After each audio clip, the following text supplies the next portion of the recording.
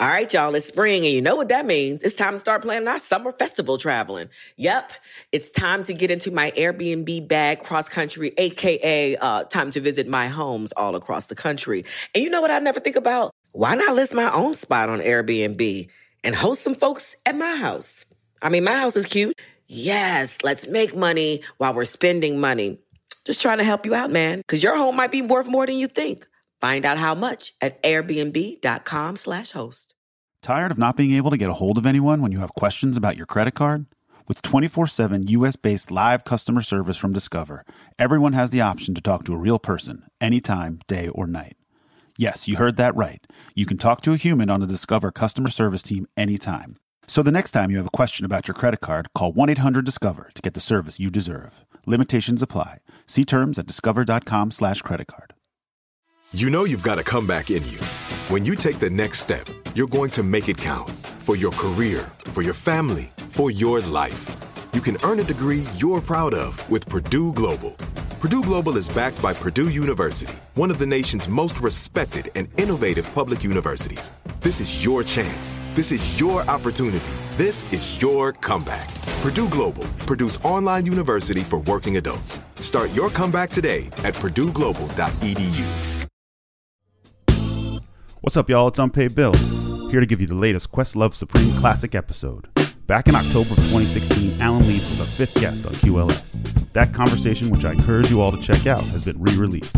But even 3 hours with Alan was not enough. In 2020, he came back for a two-part interview. Here is Alan Leeds' second QLS appearance from March 18th, 2020. In this one, he talks a lot about his years with James Brown. There's some really great stuff about playing the Chitlin Circuit and putting together those epic James Brown review shows. You can hear why Alan Leeds deserves 3 episodes. Episode 101. Enjoy.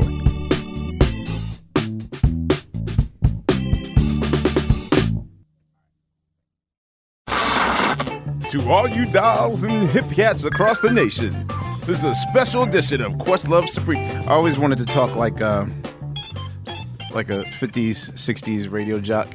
Sound like Wolfman Jack. Ladies and gentlemen, this is the quiet edition of Questlove Supreme. Are you only saying that because Laia's not here? Meaning Laia went out for cigarettes. Laia saw Lenny Kravitz outside, so she'll be back in about a month. I'm the only smoker here, and everybody else goes keeps out going for out for cigarettes. cigarettes. Right, exactly. Ladies and gentlemen, our guest today needs absolutely no introduction if you're a longtime fan of the show. This is one of our rare repeat guests. In my opinion, our guest today is probably one of the most organized humans in show business. At least I'm led to believe that you are. He's shaking his head right now in denial. I would say that he is the glue that really ensures that you would have gotten your money's worth if you are seeing your favorite act perform in concert. Speaking of which acts would they be? You can name them all, from Kool and the Gang to Bootsy's Rubber Band to Kiss to Prince, whoever that is, to Chris Rock, to D'Angelo, to Raphael Sadiq, to Maxwell, and of course the main reason that we're all gathered here today, me.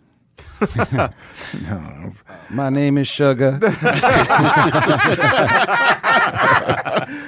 No, of course I'm speaking of his time with James Brown, which probably domino effect his long-standing power, and offered him the credibility to pretty much stand next to a gazillion geniuses in music.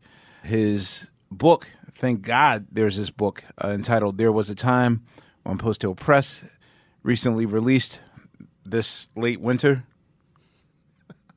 Look at that, Bill. It was late February. Oh, okay, yes. Yeah, it was still It was late winter. Tuesday. Oh, okay. We don't know that yet. Anyway, There Was a Time offers a rare glimpse into the world of the Chitlin Circuit, or outside the Chitlin Circuit, as it morphs into regular show business for most R&B acts. One of my favorite human beings on earth, ladies and gentlemen. Welcome, Alan Leeds, back to Questlove Supreme. Thank you. Alan, Alan hates. That's where I get it from. When you guys say that I eschew compliments and praise, Alan often cringes when I have to say that as well. Not on the inside. Well, it's, Gwen tells me it's because you don't know how to take compliments. So Yeah. you pretend you don't care. Right. Trying to be cool. no, compliments are very hard. I get it. I wouldn't know.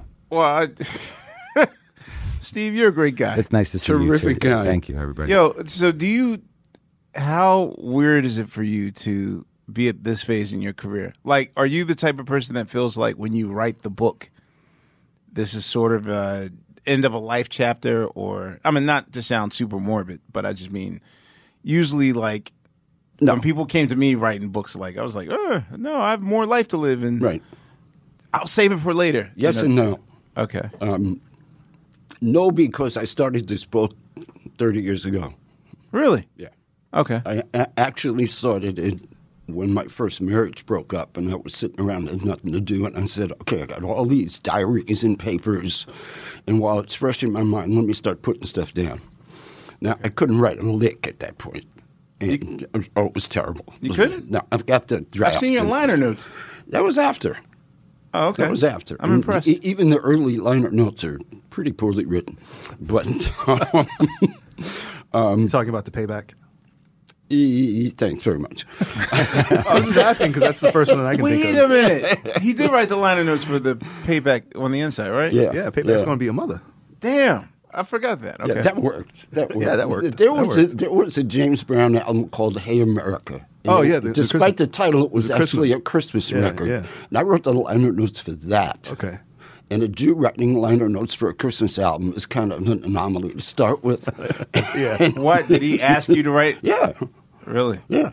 And, Because back then, you had to put information on the back of the album. well, he thought I was a genius just because I could write publicity releases. Oh. James Brown is coming to town, and and I could do that on one page, and newspapers would take it and fill their pages up, and so he thought I was Shakespeare. Oh. I see. So he said, write liner notes. So you started 30 years ago writing this book. Yeah. And it was the kind of thing where, that original draft, besides the fact that it's poorly written, bears very little resemblance to the finished book. It's just, that was a bunch of drivel. It was really a tour diary. It was like 50% personal tour diary and 50% James Brown bio. He was born on May 3rd, and that kind of stuff. And as time went on, I realized that the diary was self-indulgent, had a lot of stupid stuff that was of no interest to anybody, not even me. And, it was like what I had for breakfast before the show. It was dumb stuff. This guy actually, Yeah, he actually would care That's for the that. shit I want to know. But I was smoking a lot of weed then, and it's like, So you kept notes. See, that's the thing. Like, I was a hoarder. so am I. Yeah, well, no Well, kidding. yeah, half my house is now Yeah, I think we know that. with your stuff. And when he left King Records for Polydor in 1971, we're cleaning out the office, and there's tons of file cabinets full of old itineraries, tour routings, publicity pictures, all kinds of stuff, the kind of stuff you would think would be in an office like that. And also were recording session reports, music union session reports with dates and who plays what, and that kind of tracking sheets from sessions like Say It Loud and Funky Drummer, the original tracking sheets. The tracking sheets were in the office? Yeah. In the Not big inside front. the real box where they They were probably copies in the real boxes. Right. But, were just meticulous with filing back then. Yeah. Like, how did you know to save all that stuff? Like, how did you know it would? Because I was a fanatic. I was already. You were one of us. He never. You already knew that it was history by then? Not You knew it was necessarily- historical? No, I knew I wanted it. It was purely selfish. I Okay. did, yeah, it really was. I'm not mad at and that. this comes from the fact that he never had credits on his records, right? Right. So to a real fanatic, it was like, okay, who's the drummer on this session? Who's the guitar player on this session? When did this guy leave the band and replaced by the next guy? I was that guy who wanted to know who did everything on his records. Right. And here's the Holy Grail. And it's a copy of the King Master Book, which tells you the recording sessions and locations and dates and what time of day and all that kind of crap. So this is to somebody who was compiling a discography that I never really dreamt anybody would give a shit about except me, but I wanted to know. So I asked him, they're going to trash all this stuff. Literally. Put it in the dumpster because we're moving to New York. Well, some of us to Augusta. That's a whole other story that the book tells you. Yeah. But and I just said, Mr. Brown, can I? And he's like, yeah, somebody ought to keep it. It's history. He knew it was history. I knew it was a collection I wanted. It was like baseball cards to me. I want the collection. That was it. Okay. And of course, time went by, and you begin to realize that this is going to be worth something one day. And right. as his stardom becomes iconoclastic and so on, as time goes on, you really begin to get a sense that, like, okay, I really need to preserve this and document it properly and so on. I mean, I've got a 400-page discography that has every session he's ever produced, and even has the bootlegs of all the concert recordings. I mean, it's stupid. Do you have the a publisher detail for that is yet? stupid. No, who publishes that stuff? I mean, I'll read it. Yeah. I'll read it and obsess over it. No, I'm serious. Well, no, it's very fan important would. that But that it- comes out. Exactly. It's important. Yeah. So I can assume that. If they can do it for the Beatles, they can do it for James Well, Brown. as an aside, everybody that I've talked to says, well, make it a coffee table book. You don't need all the details. And I'm like, no. It's all about the the details, details. They just don't get it because they're just looking. It's a research book. Yeah. You know, it's not a coffee table book. It's not for the casual fan. It's for us. Right. So can I assume that so you really were the source of most of the information in the Star Time box set? Yeah, So so anytime I read who was on what and blah blah blah. pretty much. So Pretty without much. that, we would have just been guessing. Yeah, literally. Now, Yikes. mind you, as time would go on, every time they'd have a session, and this continued for years after I stopped working for him, I would call Fred Wesley or David Matthews, the arranger, and, done any sessions lately? Where? When? What did you record? Who was on the session? I used to drive them crazy. Matthews talks about it in his wax poetic story. He's like, yeah, Alan Leeds, I never really knew what he did, but he used to drive me crazy about details on the sessions. And he would write everything down. So, yeah. Do you have any of the original charts? Were the charts also in the office as No. well, like the horn No. arrangements No. and stuff? Nothing. So they just write them down and then leave them at the studio? I and think most of them were head charts. really just I written on mean, whatever. he would do recordings like It's a Man World with an arranger like Sammy Lowe, and it wouldn't be his band. There were charts for that. I never saw them. Right. There had to have been charts for that. I'm sure David Matthews did charts for his arrangements. But as far as the bulk of the hit records that James made with his own band, those were all head charts. All right, so then for James Brown himself, would he? Could I say that? I'm assuming that he freestyled a majority of this stuff, or like he just would have an idea and write down 4 lines and then. It really varied. Oftentimes there'd be an idea, and many times, well, I shouldn't say many, but quite a few times, ideas would come from having changed the arrangements of previous hits. Okay, Like, the vamp becomes the new song. and Exactly. then- okay, I get it. I mean, Sex Machine came out of a guitar lick that they were doing in Give It Up or Turn It Loose. At some point, they changed the guitar part of Give It Up or Turn It Loose on the road, the Right. road arrangement. And he liked that part and ended up building a song around it with Sex Machine. I see. So then, but I'm saying a song that has actual lyrics like "Black and Proud," I'm certain was notated on paper or whatnot. But then, Maybe not, because the story goes, I wasn't at that session, but Charles Bobbitt was, and Bobbitt always claimed that it was a very impulsive thing. Like they were talking in a hotel late at night, and Brown was saying there needs to be a song like this, and I've got a lyric. And I suppose he went to Pee Wee and said, let's cook something up around this lyric. And, whether they did it in the studio or the night before in the hotel or on the bus or whatever. but I'm saying it has actual lyric structure. It's a poem, Right. But for something like escapism, doing it to death. Escape it. All right. Yeah. So can Totally you explain ad that? lib. Yeah, all right. So can you explain a song like escapism? Is it escapism? The long version, I think, it's like a 20-minute Yeah, it's ridiculous. rap session where they just talk. Yeah, I actually talk about that session in the book and tell the whole story, but the short version is he was out at a club in Cincinnati where the De Felice Trio was the house band. This was a cocktail trio, jazz, soft jazz trio Right. that mostly played standards, and he used them for a couple of records where he dreamt of being Sinatra for a minute. Oh, yeah. And, there was a time, actually. Yeah, exactly. that became a sample. Exactly. He was hanging out at this club, and somebody used the word escapism in the context of a casual conversation. Like they had a drink and said, what's wrong today? All these kids, it's all escapism. They're not paying attention to what's going on in the world and so on. And You said that, and I just heard the horn squeal in my head. Right. Okay. Yeah, exactly.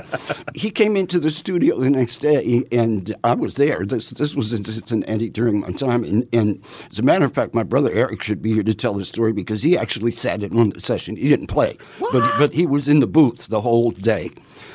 The session was for, I Know You Got Soul, Bobby Bird. Right. Okay. Oh, we're about to record Bird real quick. Okay, Right. I see. Exactly. I That's see. what the session was for. But James had this obsession with the word escapism. So he comes in, they're running over the track, which was ostensibly going to be for I Know You Got Soul. And at some point he says, Bird, I'm going to do this one. And he ad-libbed the escapism thing. I was talking to a cat the other night. He said, what everybody's looking for today, they're looking for escapism. And according to Eric, who was actually in the booth, I was in the office. I couldn't hang out. It was during the afternoon, so I had to be busy. I couldn't just hang in the studio or, miss leads. How far is the studio from proximity from where the home offices were? Same building. It's just, go down a hallway, go through a door, up a ramp, and you're in the studio. Could you hear them, or was it No, it no. was a studio? No, there was a warehouse between that you had to kind of walk around, but it was all in the same In the building. same area, Yeah. okay. It was a huge factory-like building. Okay.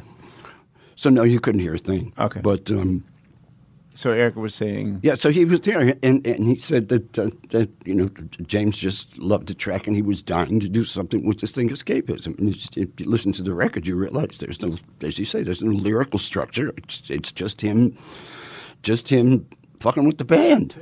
And ad-libbing shit. And, it gets to the point where he's out of ideas, so he starts walking around the studio asking guys, where are you from? okay, so when he does that, okay, so during this period, he does that a lot. Right. A lot on the JB's records, where he'll talk to Jabbo and talk to various members of the band. Yeah, where are you from, Is he Fred? holding a free mic in his hand as he's doing it, or is it like a traditional studio setup that, like, are they like? Well, is he set up like his stage show? No. Actually, the few times I saw him record with the band, probably half dozen, if not a dozen times. First of all, he'd be recording live. Okay. And much to the engineer's chagrin, he'd sacrifice separation in favor of Chemistry. vibe, chemistry. Right. So oftentimes the band was in like a semicircle, and he would just be in the middle. So he didn't have to walk with the mic. He could just, like I'm talking into a mic now, and he would just look and say, hey, Jimmy, you from North Carolina? Tell me about North Carolina. What'd you have for breakfast, Fred? Where are you from? L.A.? Yeah, Lower Alabama. And just, this is just what he did. Okay. The track goes on and on and on. And, of course, the groove was ferocious. And he walks in, I guess tape was running out, and Ron Lenhoff, the engineer, probably signaled to him, like, yo, dude, And he walks in and he says, whoa. And Eric just wrote this down. He had to remember it. And he says, he could quote it perfectly. He said he walks into Ron Lenhoff and he said, well, Ron, that's a long one. That's got to be 10 minutes. Ron said, Mr. Brown, it's 21 minutes. And Brown looks at him and said, well, that's enough for part 1, 2, 3, 4, and 5. All right. And then, of course, after that, they recorded I Know You Got Soul, which has its own legend because of Right. Eric B. and Rakim and Yeah. whatever else. But the thing is that they also do this live, and or at least on the Live at the Apollo. Did they often do Escapism live and recreate? Because it's almost like that spontaneity. Yeah, it's hard to recreate. But they kind of match it on the Apollo record, or Yeah. you just knew No, like, oh, well, this is a one-off for the Apollo. Here's something interesting. When we were going through tapes, back when the tape vault was in Edison, New Jersey, and we had access, we were doing Star Time and a few of the other early CDs. Harry Wanger and I, Harry's executive At Universal. At Universal, we would go to the tape vault and just spend days in there going through tapes. And my whole mission, again, is my discography. What's in the tapes? What's on the tape boxes? So I'm just running around and making copies because they had a studio there where I could put the tapes up and burn CDs. Or not, sorry, make cassettes. Cassettes, yeah. Exactly. And, and this all helped because I'm listening to unissued stuff that I can then document in the discography as well as the complete versions of stuff and get data. Anyway, long story short, so we're going through the tapes for Revolution of the Mind, which was the third Live at the Apollo album. Right. Recorded in 71, shortly after he joined Polydor Records.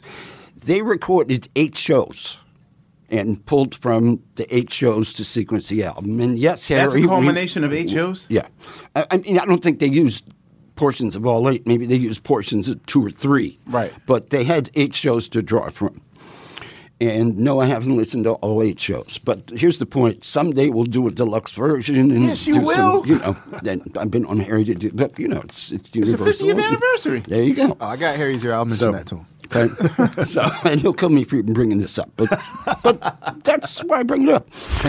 But here's the interesting thing: the only show he did Escapism, all the other shows are identical. Meaning the sequence, Right, is identical for the 7 of the 8 shows. He only did Escapism on the first show. Now, was that intentional because he wanted the title on the album? But it wasn't really part of the show yet?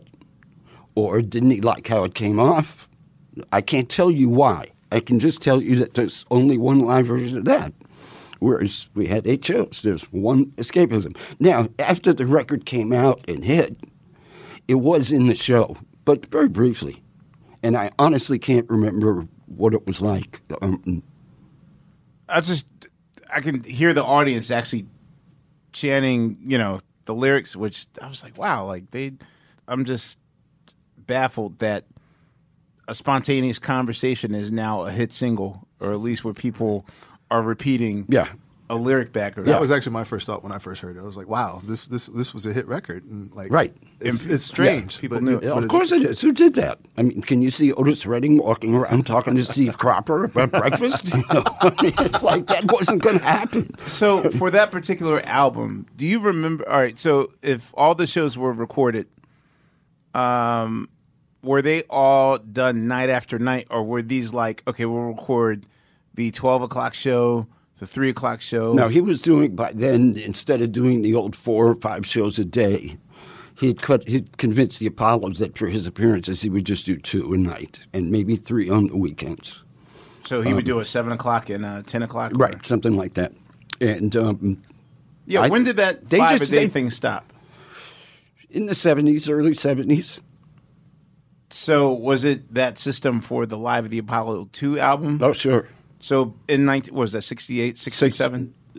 Live at the Apollo 2. Volume 2. There was a time period. June of 67, and they recorded 2.5 shows that we found. We have 2 complete shows and about half of a third show. But what I'm asking is, for that particular run at the Apollo, was that the 1 o'clock in the afternoon, the 2 o'clock, or the 3 o'clock? In 67, yes. Okay, so, and I don't think we went through this the last time,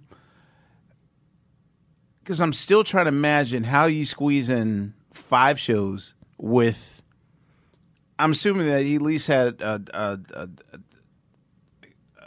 sort of a cavalcade of at least 4 acts.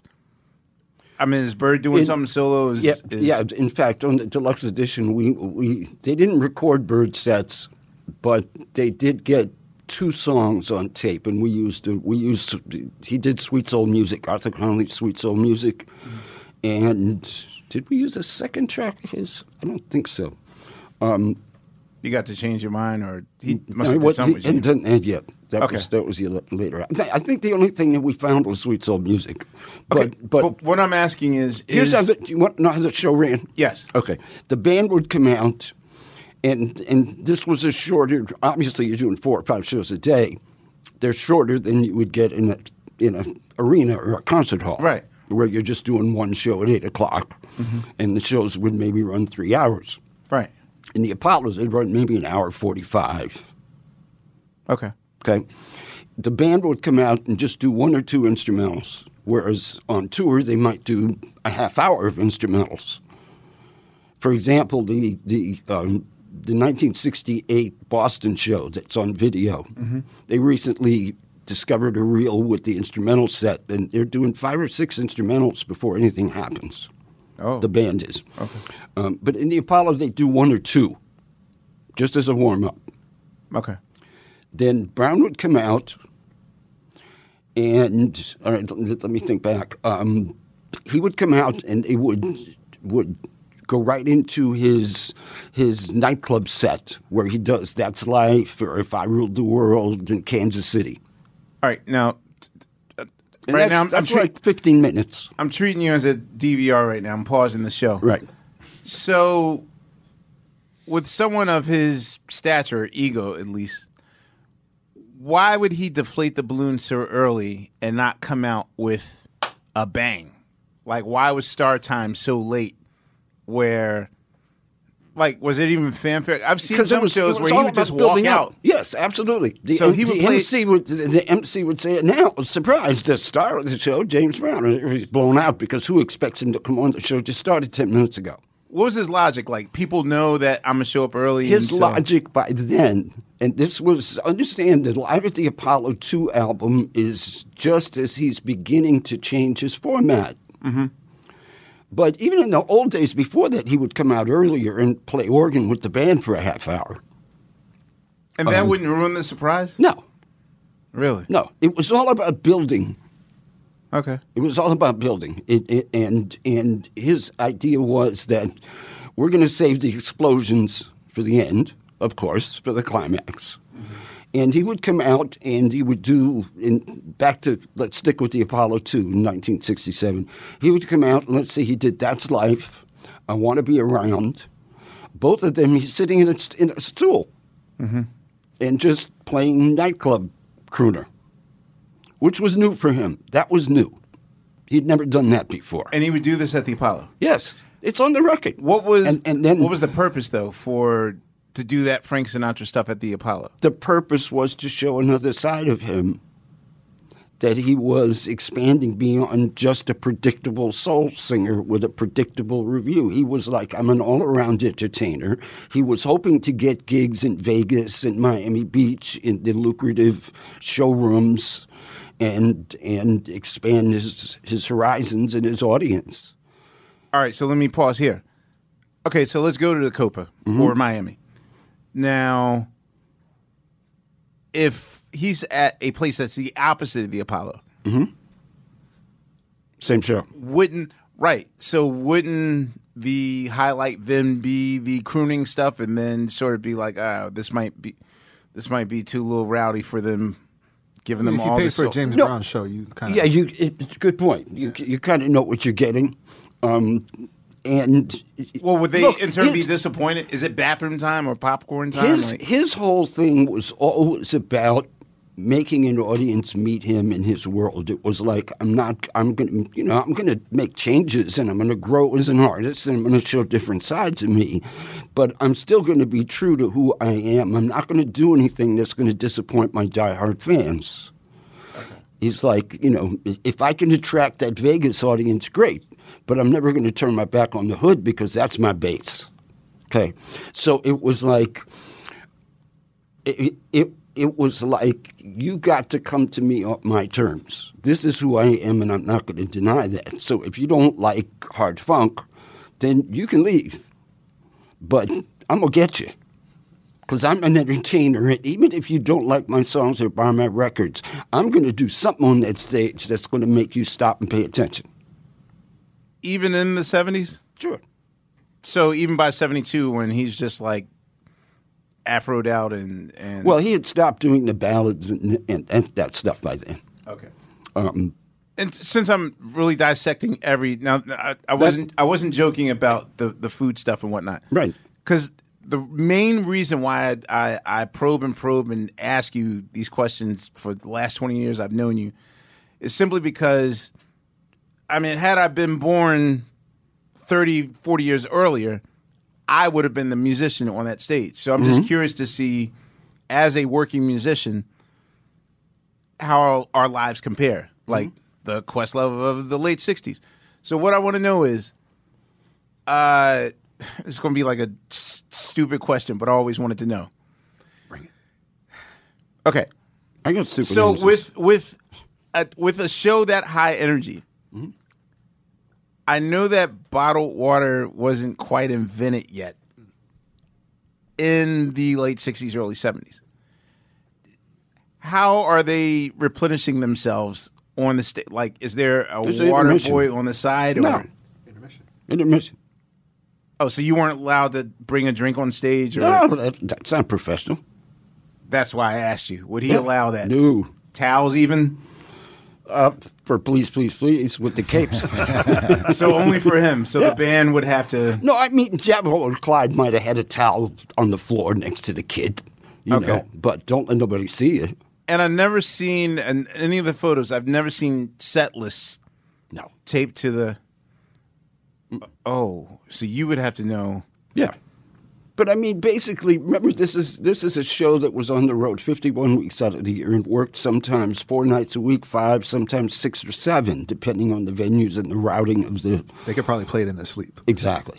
And the show gradually changed. It didn't change overnight.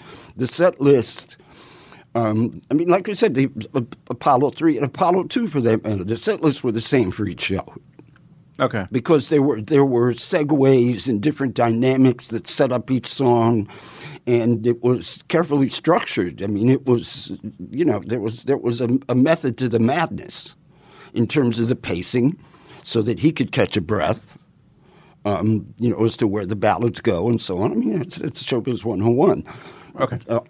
So, all right, he's crooning. Yeah. Continue. Sorry. Okay, so he does that 10 or 15 minutes, whatever it takes to do that.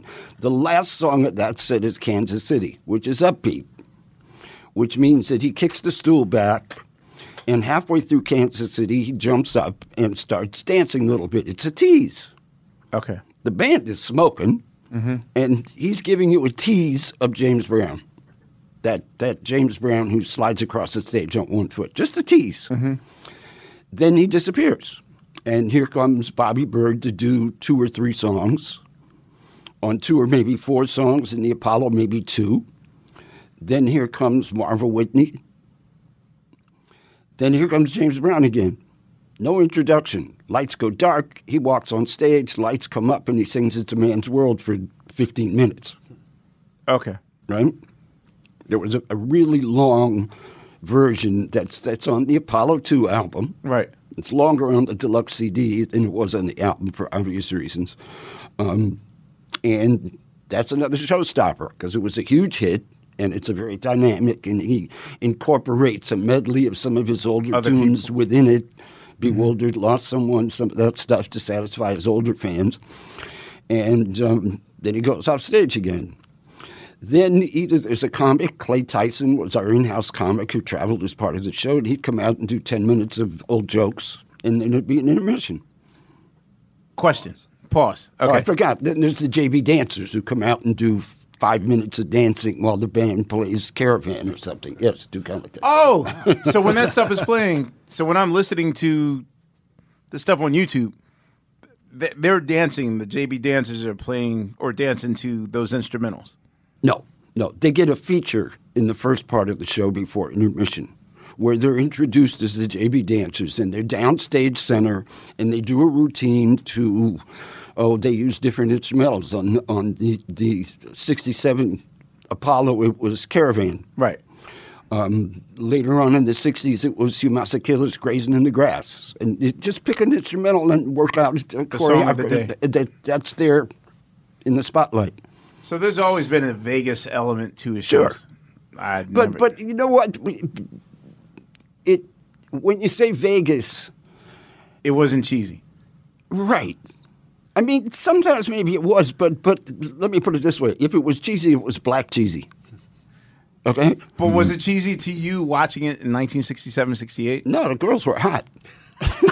Well, only ask. Okay, so right now I'm at my bored phase. Like I go through three And phases. they a weren't year. out there long enough for you to get but so bored. Well, no. know. I'm just saying that when I go through my bored phase, then this is when I start embracing 90s James Brown. Like I'll look at Can't get any harder. good one. For goodness sakes. No. I'm just saying that I'll like last week I watched his Woodstock 3 performance, which was Why? exactly. I don't know when the rumors of Woodstock '99 was just bad all around. when the was James Brown murdered rumors started seeping out. Then I don't know. I felt the need to just look at the last 10 years of his life to see what his show had become, of which he never strayed away from the formula. Like in my mind, I never thought that there were dancing girls and this cover song and that sort of thing, because on the live albums, you're just getting the James Brown show as you know it. And then once I discovered the tapes, then I realized like, oh, there are dancing girls and there are that sort of thing. Well, that's why I was so happy with the expanded 2 CD version of Apollo 2, because we were able to take the tapes from the 2.5 shows and, to the best of our ability, recreate what the show really flowed like. Because the original album, because of the length of songs, they weren't able to sequence it with any logic, really. Mm-hmm. And the whole mission with the CD was, let's create the show with the flow and the ebbs and the peaks. I was the way really it actually was. I was really appreciative that the Frankie Crocker intros were included in that too. So yeah, Eddie OJ. Yeah. Can I assume that letting Crocker or OJ or a person of the day introduce the show was sort of like a greasy palm? Well, Frankie and Eddie OJ, and there was also Rocky G, who was the program director of WWRL in the mid and late 60s. They would sponsor shows at the Apollo, not just James's, where they weren't really promoting the shows because it was in-house, the Apollo, but the Apollo would spiff them to put their names on there. So it would be Frankie Crocker and Eddie OJ present James Brown. And that's something the Apollo had been doing for years and years. Wait, slight jump into the future. Because I always wanted to know. You got to use fast forward on your Alan Leeds remote control. Okay. So, at the 1999 tour that you were tour managing, Crocker also introduces Vanity 6. Oh, yeah. What was whose idea was that? Was it just, hey, if you want me to play their records, then, or was that you, or was that? I wasn't at the New York show. I came in right after that. Oh, okay. So I can't. But I'll tell you what I do remember. I remember before I went to work for Prince, when Vanity 6 record came out and Nasty Girls took off. Mm-hmm. I happened to be home in Brooklyn at the time with.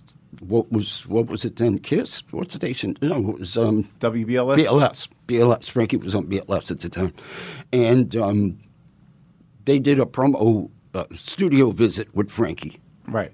That I happened to hear, and just happened to have the radio on in the apartment in Brooklyn, and because I was already a fan of Prince and Nasty Girls, I paid attention, and. They seemed to bond.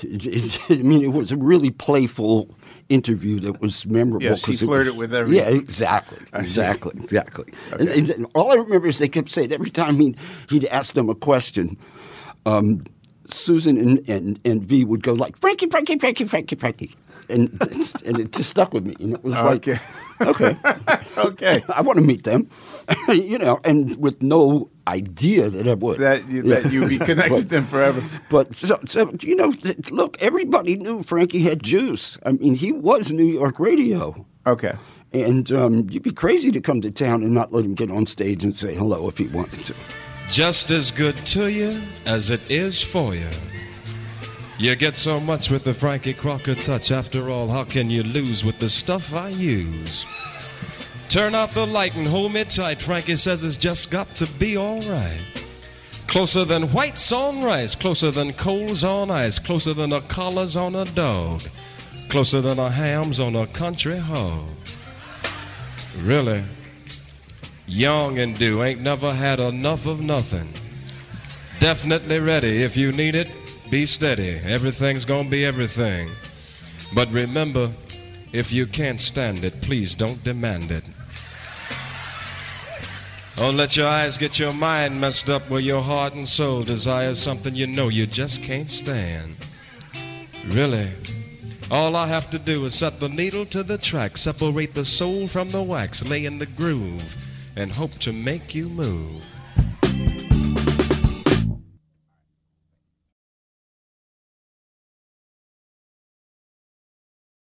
All right, y'all.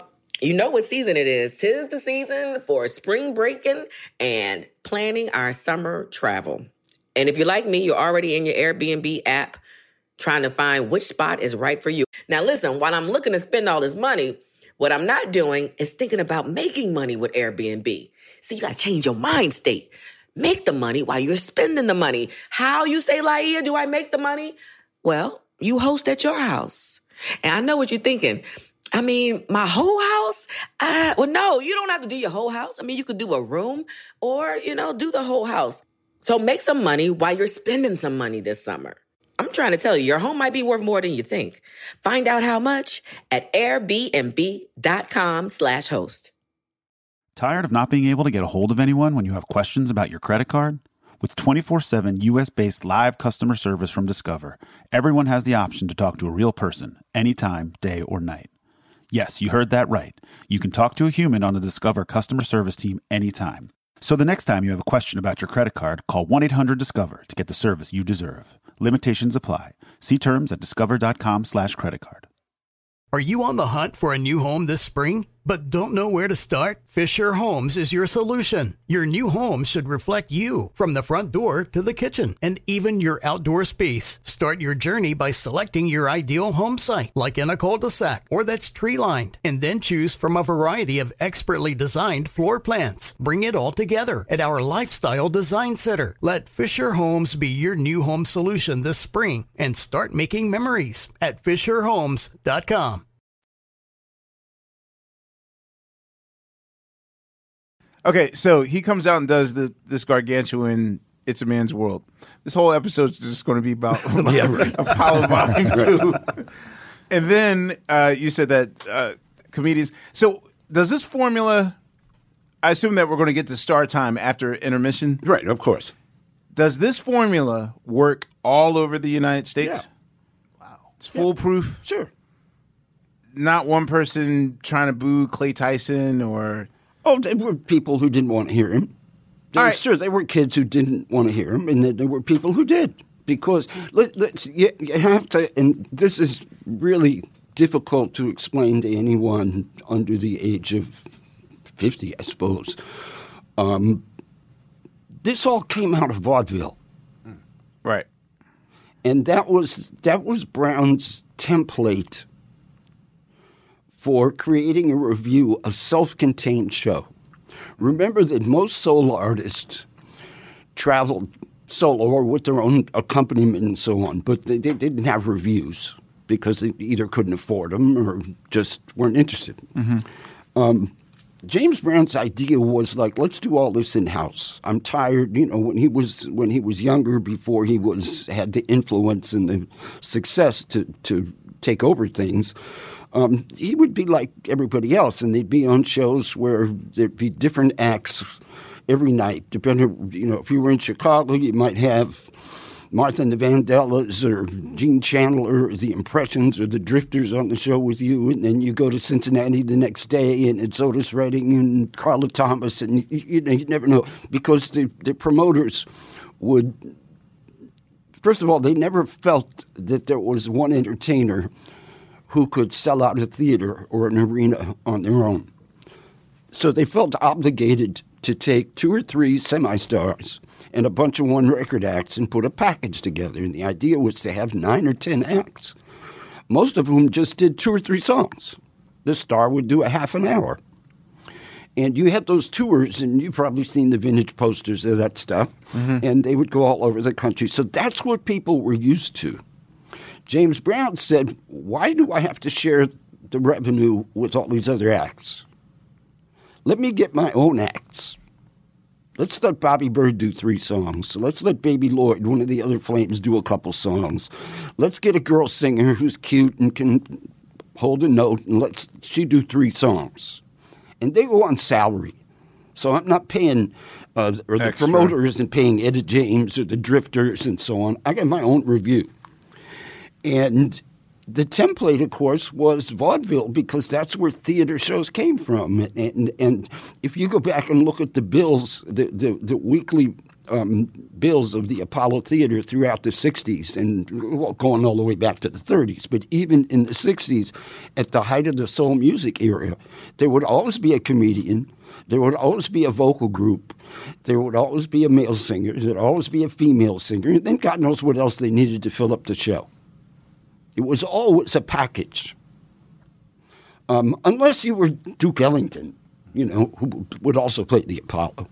But even he would have his own singers that would get Count Basie had Joe Williams for years and years, and Ellington had singers. So people expected a variety show. And the idea was that you have sex, you have something for the guys, you have something for the girls, and you have some laughs, and you have some good instrumental music. And you had to have all those things to be a complete show. And that's what audiences expected. Damn, the Roots have failed. No, there's some comedy in the set, I think. I have a question. I want to get back to the Roots comedy, but go ahead, you're first. Since we're at intermission of the show, so far, besides the comedy, it sounds like the band is out there the entire time. Sure. The same band. Yeah. All right, I just want to make that clear Absolutely. to the listeners. Absolutely. But it should be noted that James Brown often had 2 or 3 drummers. Yes. And they all 2 traveled. guitarists and a bassist. Right. They all went to the same gigs? So they would switch out? No. There was one band that traveled on the same bus and went to the same gigs. Absolutely. But different drummers would switch out for different acts? For different songs. Okay. Different songs. I mean, there were, listen, when he recorded, that's a whole other tangent for a second. I want to get back to the Roots comedy just for a split second, because I have an inspiration. I have an idea that it's so obvious you probably don't want to do it because it's too obvious.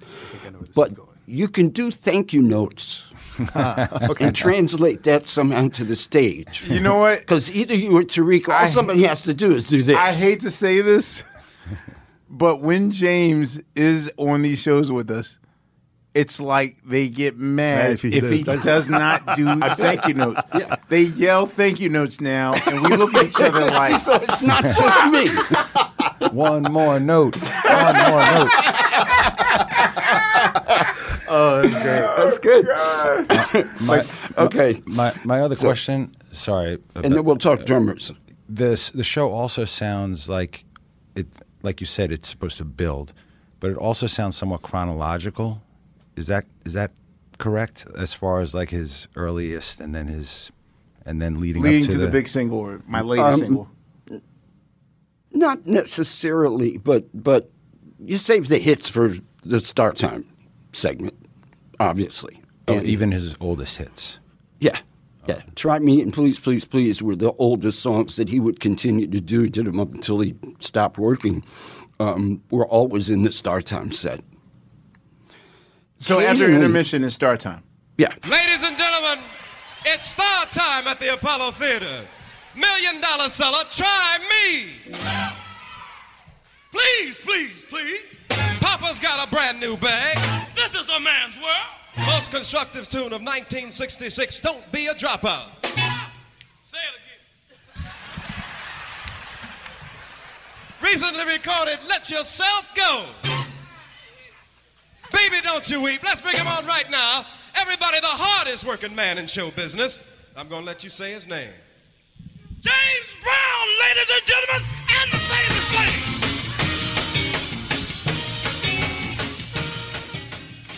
And that's a half hour, 35 minutes. What? Start time? It usually ran about an hour. I mean, in the old days, in the Apollo, when they still had more support acts. For example, Apollo 1 was recorded in 1962, and on the show was Bobby Womack and the Valentinos, Solomon Burke. There were other real recording artists on that show. Were those shows recorded? No. No. Damn. Exactly. Bootleg? Pigmeat Markham was on the show. Right. So Brown would do, the Apollo 1 album is about 35 minutes, and there's only one song cut out, so he was doing 40 minutes. Okay. But by 1967, Start Time, he had so many hits, it pretty much was an hour. And that pretty much stayed that way until he changed the format in the late 70s. So you're saying from the instrumentals all the way to the Clay Tyson, It's a Man's World before intermission, that's kind of like 45 minutes? Or an hour. And then bathroom breaks 10 minutes, obviously. Yeah, that's it. And then he does 50 minutes to an hour. Right. And ends the show. Right. Okay, in your observation, they're doing this 4 to 5 times a day? They were up until 1969, I guess, is when he started. Where do you feel the best show normally is? Or was there he didn't do that much energy tonight, as opposed to, can he keep it up 100% through all 4 or 5 shows? All 5 shows? No. So for you, the best show to catch is... But with James Brown, the difference between the slow show and the hot show is not that vast. So who's in the audience at the 1 o'clock on a weekday? Some old ladies, some drunks. Who's there and on kids a who cut weekday? school. Literally. So it's a weekday. Yeah. 1 p.m. Yeah. Police aren't in the audience. Shouldn't you be in school? They may have occasionally. I don't know. These shows were sold out? No. They weren't sold out? No. Was he disappointed? Or No, he I got my money anyway? By the late 60s they were, but it wasn't typical to sell out every show. You couldn't do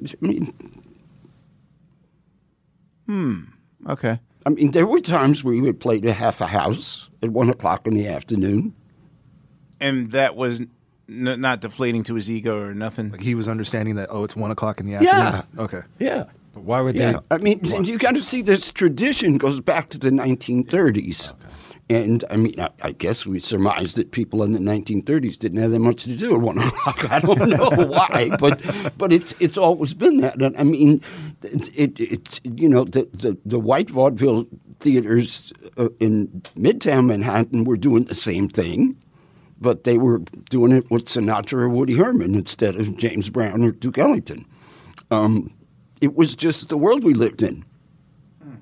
And people would go to, people who didn't want to fight the crowds at night, because obviously the 7 and 10 o'clock shows were the busiest shows.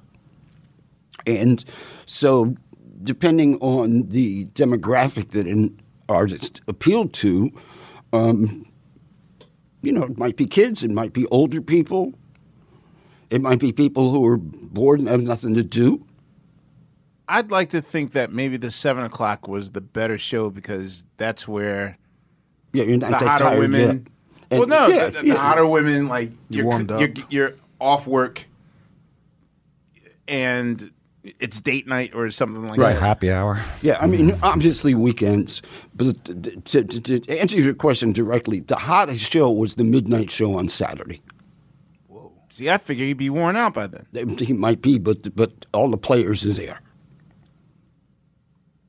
The audience is hot. Okay. So the audience You couldn't skate. Okay. Okay. And the other one was the Wednesday night late show because that's amateur night. And that brought out a serious audience that was dedicated to amateur night. So where would amateur night fit in late on a Wednesday show? On the late show. What time? Like after James is over? You know, I can't honestly tell you. And it was a separate audience, separate let out, let in? No. It was like a movie theater. If you bought a ticket at 1 o'clock, you could stay there all day and all night. Wow. You could watch, kids could come in on Saturday morning and watch 4 shows. Oh, they didn't clear the theater? Nope. Is it standing room or is it seats? There's a little, you've been in the Apollo, there's standing room in the back, but of course it's seats. So, but did people, were there pre-brought tickets back in the day? No. Like, James Brown is coming May 19th. No. Oh, let me go and get tickets ahead of time. You just lined up outside, and as people left, they let people in. So it was like a nightclub in a theater. Exactly. You know, if I mean, there were times where they'd be lined up and actually be standing in line through a whole show that's going on inside because they're hoping they can get in for the next show. Now, that's if you're hot. I mean, it wasn't typical of every week and every show. Right. But by the time Brown really got hot in the mid-'60s, it was frequently like that. And there'd be a line around the block all the way up 125th Street. But I would think that they would do a show, clear the place, and let people buy tickets. Like, he could make more money. Of course. And that's what he never once thought of that? Of course they did. And he insisted they do that. Oh. At a certain point. And I want to say that point was either in 68 or early 69 is when he went to the Apollo and said, look, the only way I'm doing this is do 2 shows. I'll do 3 on Saturday, and you got to clear the house. And was that foreign to them back in the day? Like, yes, absolutely. Wow. Because it was the same. That's just how the theater was run. And it was typical of all these vaudeville theaters. So I could have bought a James Brown ticket for $5, walked to the Apollo. How much for a ticket? Oh, sorry. $2? $2? $2.50? And saw $3? And seen like. All right, let me get my inflation calendar out. In the mid-'60s? Yeah. One for me, one for your mom, Steve. So wait, $2 in 1967. That's me spending what, $22 today? Yeah, maybe. I don't know. Wow. So, but I mean, I bet the earliest show, and we're saying 1 o'clock, but maybe it was 2 o'clock, 3 o'clock. I don't know, but never any later than that. And the first show was probably for $1, except on weekends. I mean, envision an old movie theater. What a time to be alive. Yeah. I mean, it was crazy. Now, obviously, shows had to be an automatic pilot at some point because it's just, how can, even if you're not physically tired, how do you get mentally amped? Right. Particularly somebody like Brown or his band who work so hard. And then you come off stage and they basically show a film. A movie? Yeah, but like a short. A short. Okay. And the joke always was they'd find the worst movies because they were trying to encourage people to get up and leave. Literally. Really? Yeah. Okay. I'm cheating right now on my calculator, by the way. So if I were to pay $2 to see James Brown in 1967, $15.45. Yes, $15.56. Okay, so that's still cheap. Yeah. Yeah. And you could have seen like 4 shows that day for $15. Sure. Wow. Absolutely. Whoa. And so, the standards of today and back then, because then I would think, wow, you've seen this joke before, or you've seen this song before. Like the same people. Yeah. But.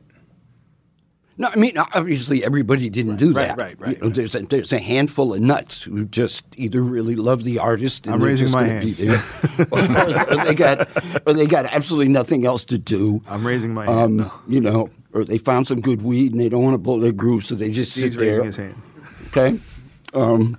Wow, for $2 you could just have the best entertainment of your life. Yeah. Right. All day. What's his merch game looking like? Were there T-shirts back then, or There like were programs? just programs? There were program books starting in, I guess the earliest one was 1960, but that was from a tour. It wasn't from the theater. But they sold program books, and they used to have hats that would have a little picture of him in the band, and different junk. But they never had T-shirts. T-shirts weren't the thing then. It was program books and photos. You'd get Not buttons okay. a glossy or a button. Okay. They had Say It Loud buttons. They sold well. Okay.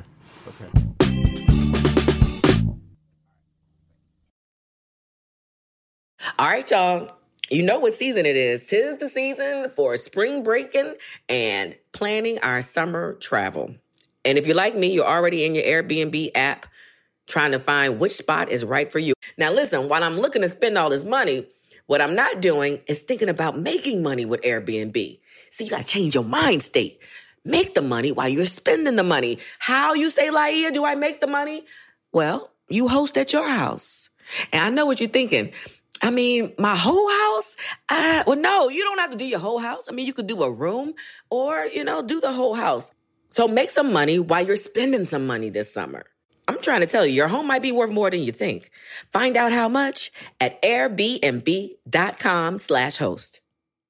Tired of not being able to get a hold of anyone when you have questions about your credit card? With 24/7 U.S.-based live customer service from Discover, everyone has the option to talk to a real person anytime, day or night. Yes, you heard that right. You can talk to a human on the Discover customer service team anytime. So the next time you have a question about your credit card, call 1-800-DISCOVER to get the service you deserve. Limitations apply. See terms at discover.com/creditcard. Are you on the hunt for a new home this spring, but don't know where to start? Fisher Homes is your solution. Your new home should reflect you, from the front door to the kitchen, and even your outdoor space. Start your journey by selecting your ideal home site, like in a cul-de-sac or that's tree-lined, and then choose from a variety of expertly designed floor plans. Bring it all together at our Lifestyle Design Center. Let Fisher Homes be your new home solution this spring and start making memories at FisherHomes.com.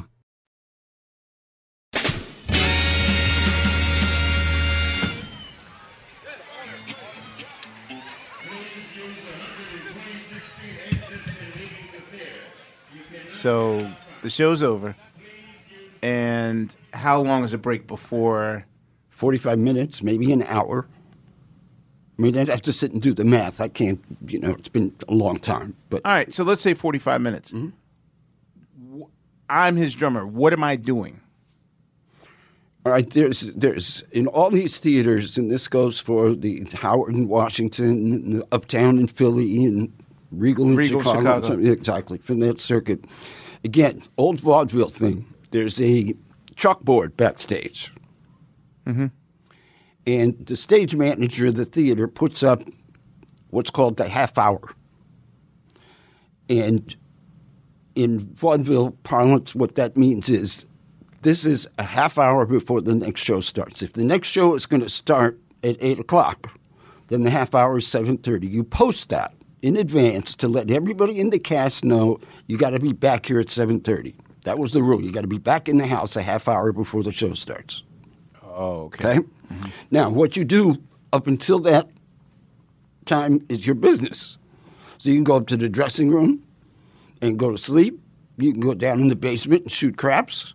You can go down the street. Those dressing rooms are small as hell, though. Yeah.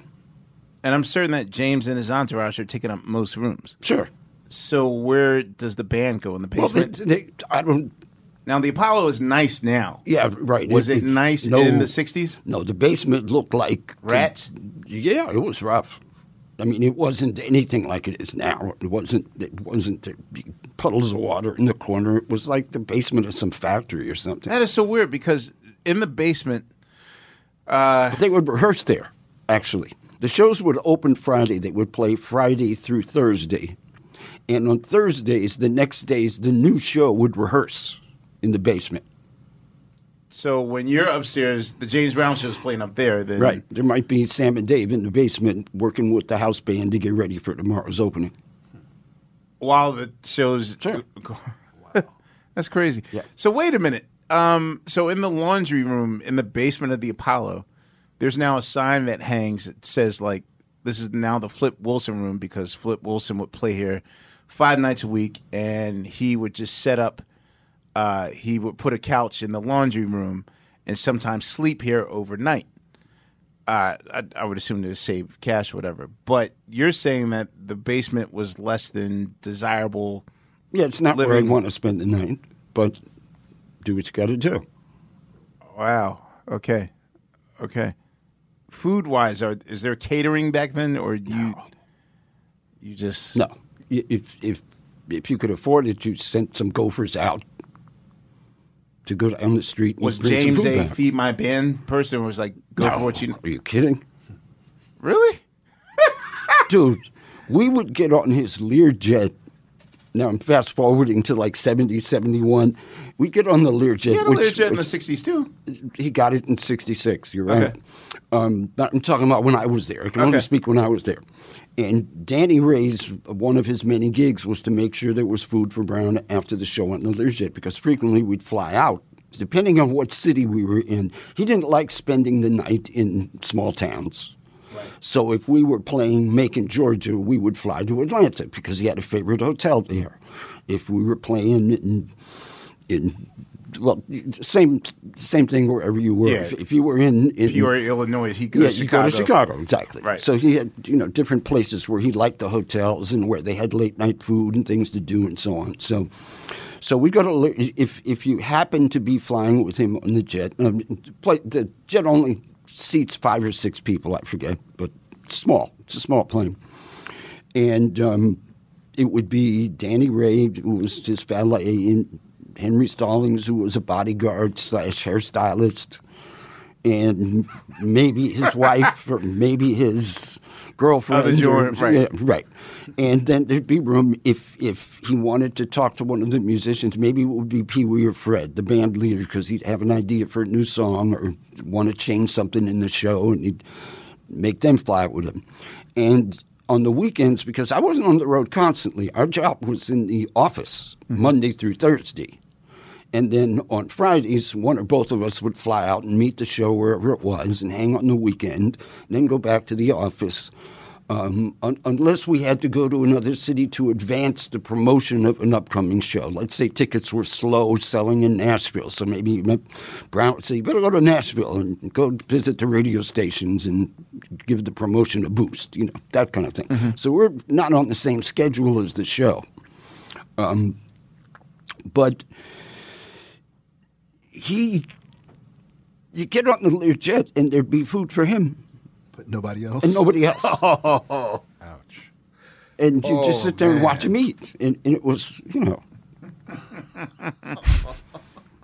And you just realize he's the boss, and this is how he rolls. And everybody else is on their own. And, it's like, okay, I can feed myself. I'm not going to beg for food. See, my rule is that whatever I buy, I have to buy 5 times as much because each member of the Roots is going to ask me for a little bit. Can I have that? Oh, what's that? Can I have a French fry? Listen, each one of the band could ask James for food too. Can I have a French fry? And he'd say no. That's all you got to learn is no. I see. Yeah, I always wanted to know, because of the way that Otis Redding passed away, was he ever afraid of flying on Learjets afterwards, or, was he like, oh, no more flying for me? He was a little afraid all along, even before Otis's accident. I mean, he was always a nervous flyer when there was bad weather. And I was actually in the jet in a lightning storm once, and it wasn't fun because that thing bounced around like a ping pong ball. It's a small light I'll plane. walk to the next gig, Mr. Brown. Yeah, pretty much. It was a bit of an adventure. And you could see him tightening up. I mean, he was, he wasn't crazy. But he loved the convenience of it, the idea that he could play some stupid town and I mean, if I'll use the same example, if we played Macon, Georgia, and he didn't want to stay there, we'd be in Atlanta in the hotel by 12:30. The show comes down at 10:30 or 11, and he drives off, and then you get out, and you're in the plane by 12, and, okay, maybe not 12:30, but 1 or 1:30. Mm-hmm. It's still doable hours. And in a major city, you can probably still find something decent to eat. I have a question about advances. Normally, at least today, tour managers collect the money. Now, at least in our standard today, when you book an act, you're supposed to have half the money up front, in months in advance, 3-4 months in advance, and before said act goes on stage, maybe an hour before, you're supposed to settle advances and get the rest of the deposit before they go on stage. Was it always that protocol, or did you guys have to wait until all box office receipts were counted? Because we were promoting most of the shows ourselves, we weren't waiting for somebody to pay us. It was our money. So who's there to count? Like, who's there to make sure that, you know... Road manager, personal manager. When I'm on the road, me, or Bob Patton, who was my colleague with booking the tour. Whichever one of us was there, if we were all there, we'd all go up, and we would do the settlements. But the settlements wouldn't... You had to wait for the box office to close. So if the show started at 8, chances are you can't start settling until 9 or 9:30. Now, there's no deposits because we're renting the buildings. We're the promoters. I see. Okay. So who's to stop, say, all right, we're in Chattanooga, Tennessee right now at a theater. So who's to stop the maybe the guy, the house manager or somebody from letting his 8 family members in for free? Like, you know that there's 600 seats in the theater, and you know the show's sold out. So are you saying that, okay, well, 600 tickets at, you know, $4 each, right. it's 2,400, whatever. Who's to enforce if someone comes short? All right, here's what happens. The box office, you know, there were variations on this, but let's use the standard rule. The box office of a venue would give you a report at some point, 9:30, 10 o'clock at night. And on that report would be how many tickets were sold at which price, because you'd have different prices, $3 tickets, $5 tickets, whatever. How many comps came through the door. And if the number of comps was reasonable, you wouldn't squawk about it, because if you had a successful date and the manager of the building wanted to let his kids in, to use your example, right? It's like, I'm not going to make an issue of that because we want to play that building again, and I want this building manager to give us first dibs at good dates. Right. We would even tip them. Oh. Literally tip them. For real? Yeah. I mean, these were city employees, and I talk about this in the book, too, and how different the business was back then. It's basically what the book is about. And they were city employees that made a, you know, very middle class, if that, income. They're on salary from the city that manage these arenas. Oh, so they weren't privately owned? Banks didn't run? No, Amir, it varied. You take 5 venues, the structures of them might be completely different. If you're playing a theater, it might be privately owned. If you're playing a dance hall, it might be a local promoter who rented the building, and you're dealing with that promoter. If you play the Apollo, you're dealing with the owner of the theater. But if you're playing an arena, which is mostly what we were doing when I was there, the guys who run those buildings they're usually city-owned buildings. Okay. Okay. And you go to Roanoke, Virginia, or Cincinnati. There's no Donald Trump building arenas. There was, you know, and this was before there were sponsorships, and the arenas all had names of banks and stuff on them because you didn't have that. And even then, if the bank is sponsoring an arena, it doesn't mean they run it. There's still a guy who's got the job to run the arena or run the box office and so on. And these are not guys getting rich. They're just on a city salary. Right. Assuming it's a city-owned building. So, you know, so you'd look the other way. As long as the comps were kosher, you know, it's 500 comps, we're going to fight. But, you know, if it's 20, who cares? And mind you, we would also give out comps to radio people and newspaper people and, you know, anybody that was going to help us build a promotion. So comps were like, it was a commodity that we could use to influence the promotion. So there'd always be a certain amount of comps. But here's the deal. If you didn't trust the promoter or the building for any reason at all, the only way you could deal with it then was count the ticket stubs to see if the ticket stub counts, because you get a stub, they tear the ticket when you come in and throw it in a bucket and keep the stubs. Right?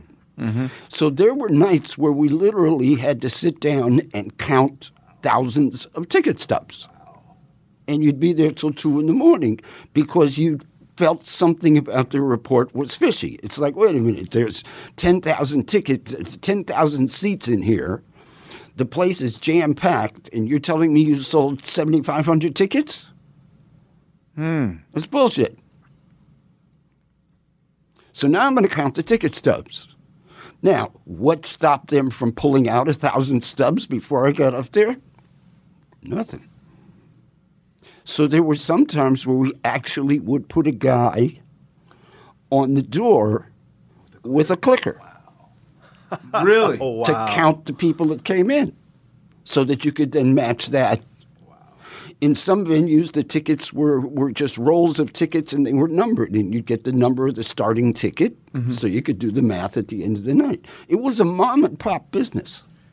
So I have a question. I would assume that you guys were the standard or the best game in town for a black tour during that period. What stops mob activity from wanting to... I was getting ready to go there, yeah. What stops mob activity from saying like, oh...